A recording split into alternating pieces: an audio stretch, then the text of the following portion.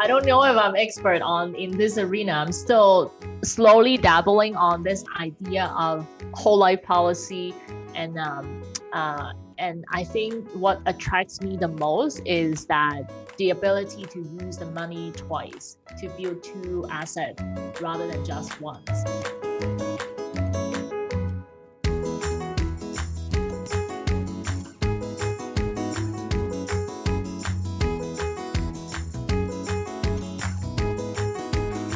You are very correct. The banks, the financial institutions, does not recognize dividend as much as they recognize incomes through salary.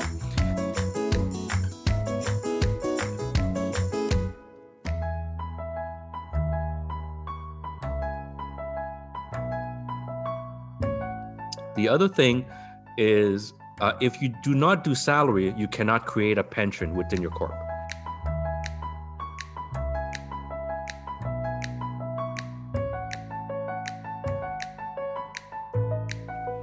Hello, welcome back to our conversation with Cherry Chan as we discuss more aspects of the question, salary or dividends.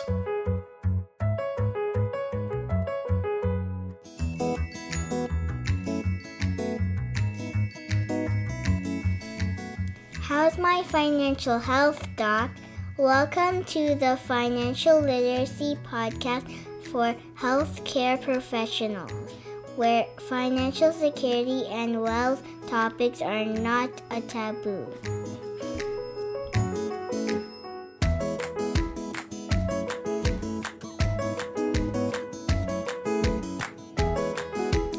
Now, I did a podcast on RRSP and the RIF, and you know my opinion on that. I don't like the RIF, so if I don't like the RIF, I don't like RSP. That's not true. I still like RSP. I just don't like the RIF.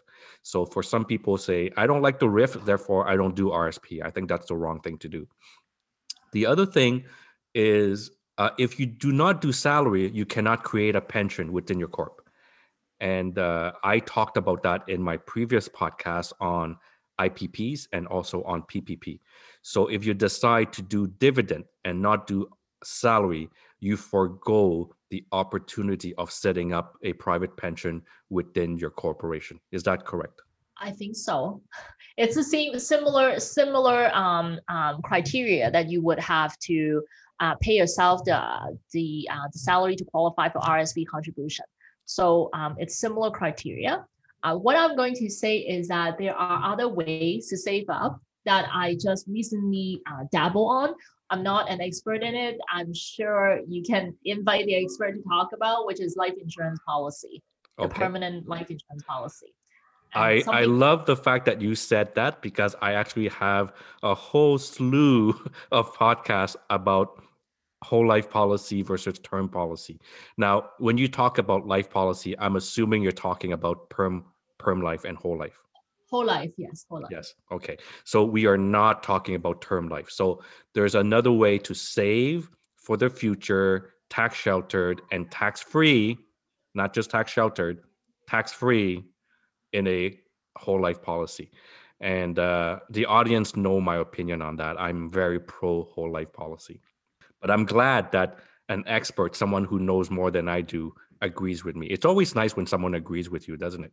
I don't know if I'm expert on in this arena. I'm still slowly dabbling on this idea of whole life policy, and I think what attracts me the most is that the ability to use the money twice to build two assets rather than just once.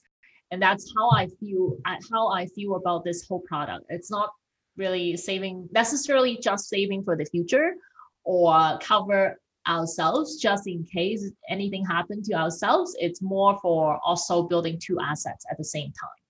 Yeah. Well, my whole podcast on whole life talks about this, how many times we can use that policy. So the policy is obviously a death benefit. It's also a living benefit. It's an emergency fund. It's an opportunity fund. It's a retirement plan. It's a university tuition plan. Like, it's a whole bunch of things that one can use the whole life policy on. So my policy does not invest in the market. My policy invests in just I think it's a contractual obligation. It's the share of the mutual company. Oh, so you're invested in a par, a participating. But what you can do is essentially you can invest in it, and then you use your income from your medical practice, invest in your insurance policy, and then borrow it out and buy your stock that you like, and then get your write-off as well as the growth within the policy, two assets at the same time. Okay, exactly. So what you're saying is collateralize the cash value from the policy, take it out as a line of credit, use that money to invest in the stocks that you want to invest. The interest that you pay on that line of credit is actually tax deductible because it's used for investment. And so your cash value is not surrendered, it's collateralized, so it continues to grow. You get the tax deduction from the interest, and you can also grow your money in the market as well. So many reasons why the participating life is a great tool. And when I talked about investing in the market, I was talking about UL as well, so universal life, because nowadays universal life, you can invest in a fund that is an ETF or index fund. So you can invest in the NASDAQ, you can invest in the S&P 500, you can invest in the Russell 3000, invest in anything you want. Most insurance companies now UL offer those type of ETFs. Maybe that could be my second policy.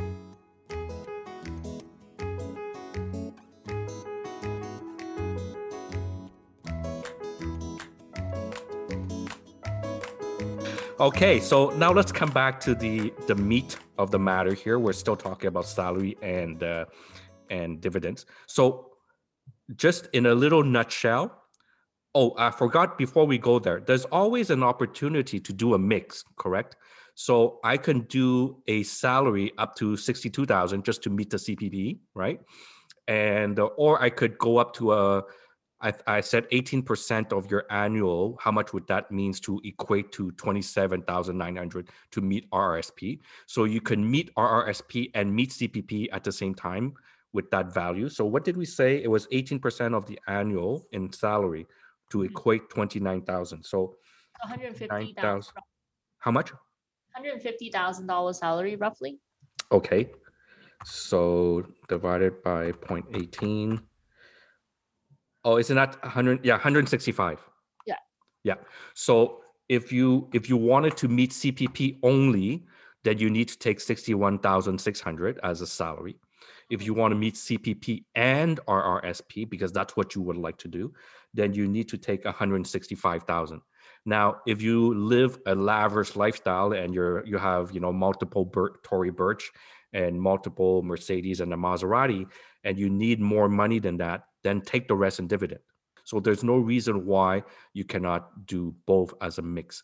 And the reason you would want to do a salary is 1, to meet CPP, 2, to meet RSP, 3, to have the childcare deduction credits, and 4, if you really wanted to do a pension within your corp. And the question is, why wouldn't you want to do a pension within your corp? Anyways, you should.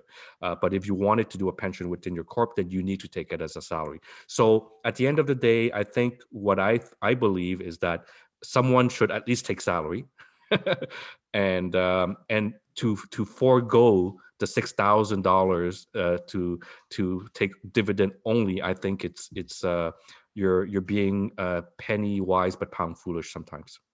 In a very nutshell, what are in your mind, again, just summarize, what are the advantages of taking dividend other than that $6,000 savings? Are there other advantages?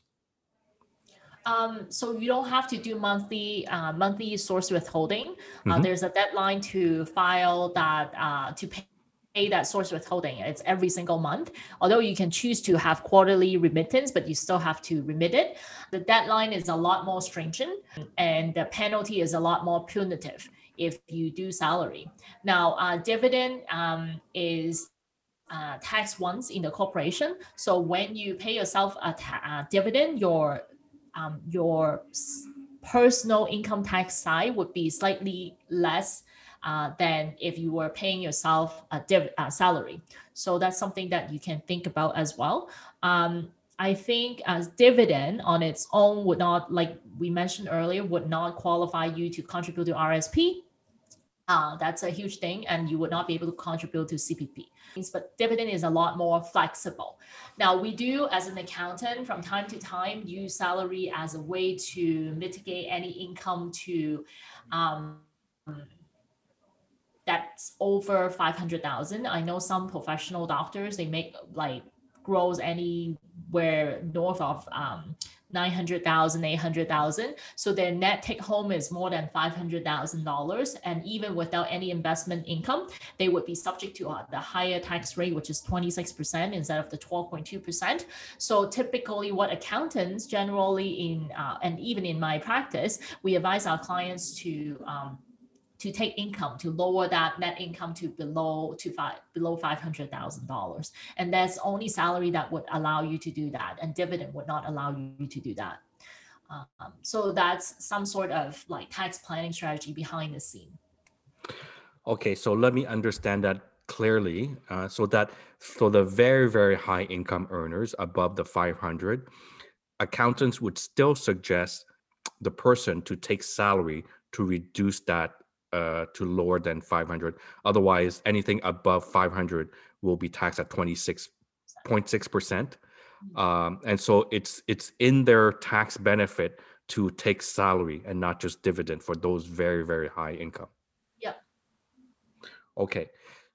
Since we talked about the advantages of dividend, in a nutshell, what would be the advantages of salary? We talked about CPP, we talked about RSP, we talked about the child care credit.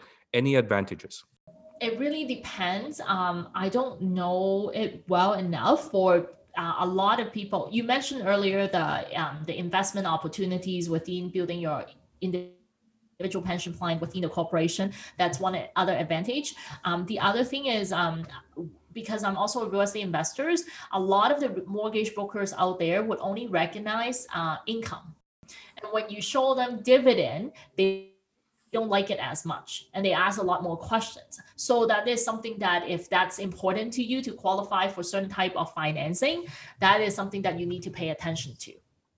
Well, that is extremely important what you just mentioned there, because you are very correct. The banks, the financial institutions, does not recognize dividend as much as they recognize incomes through salary.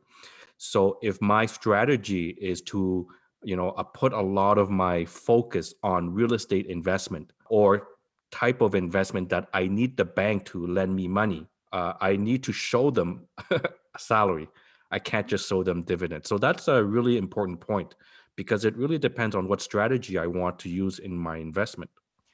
Some people are, I've gone to the point that we invested directly within the corporation, and my bank look at my corporation's tax return, my professional corp to qualify as for financing.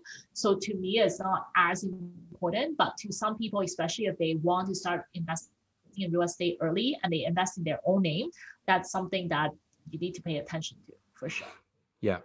And it's not just investing in real estate for investment. It's some people want to buy a primary residence.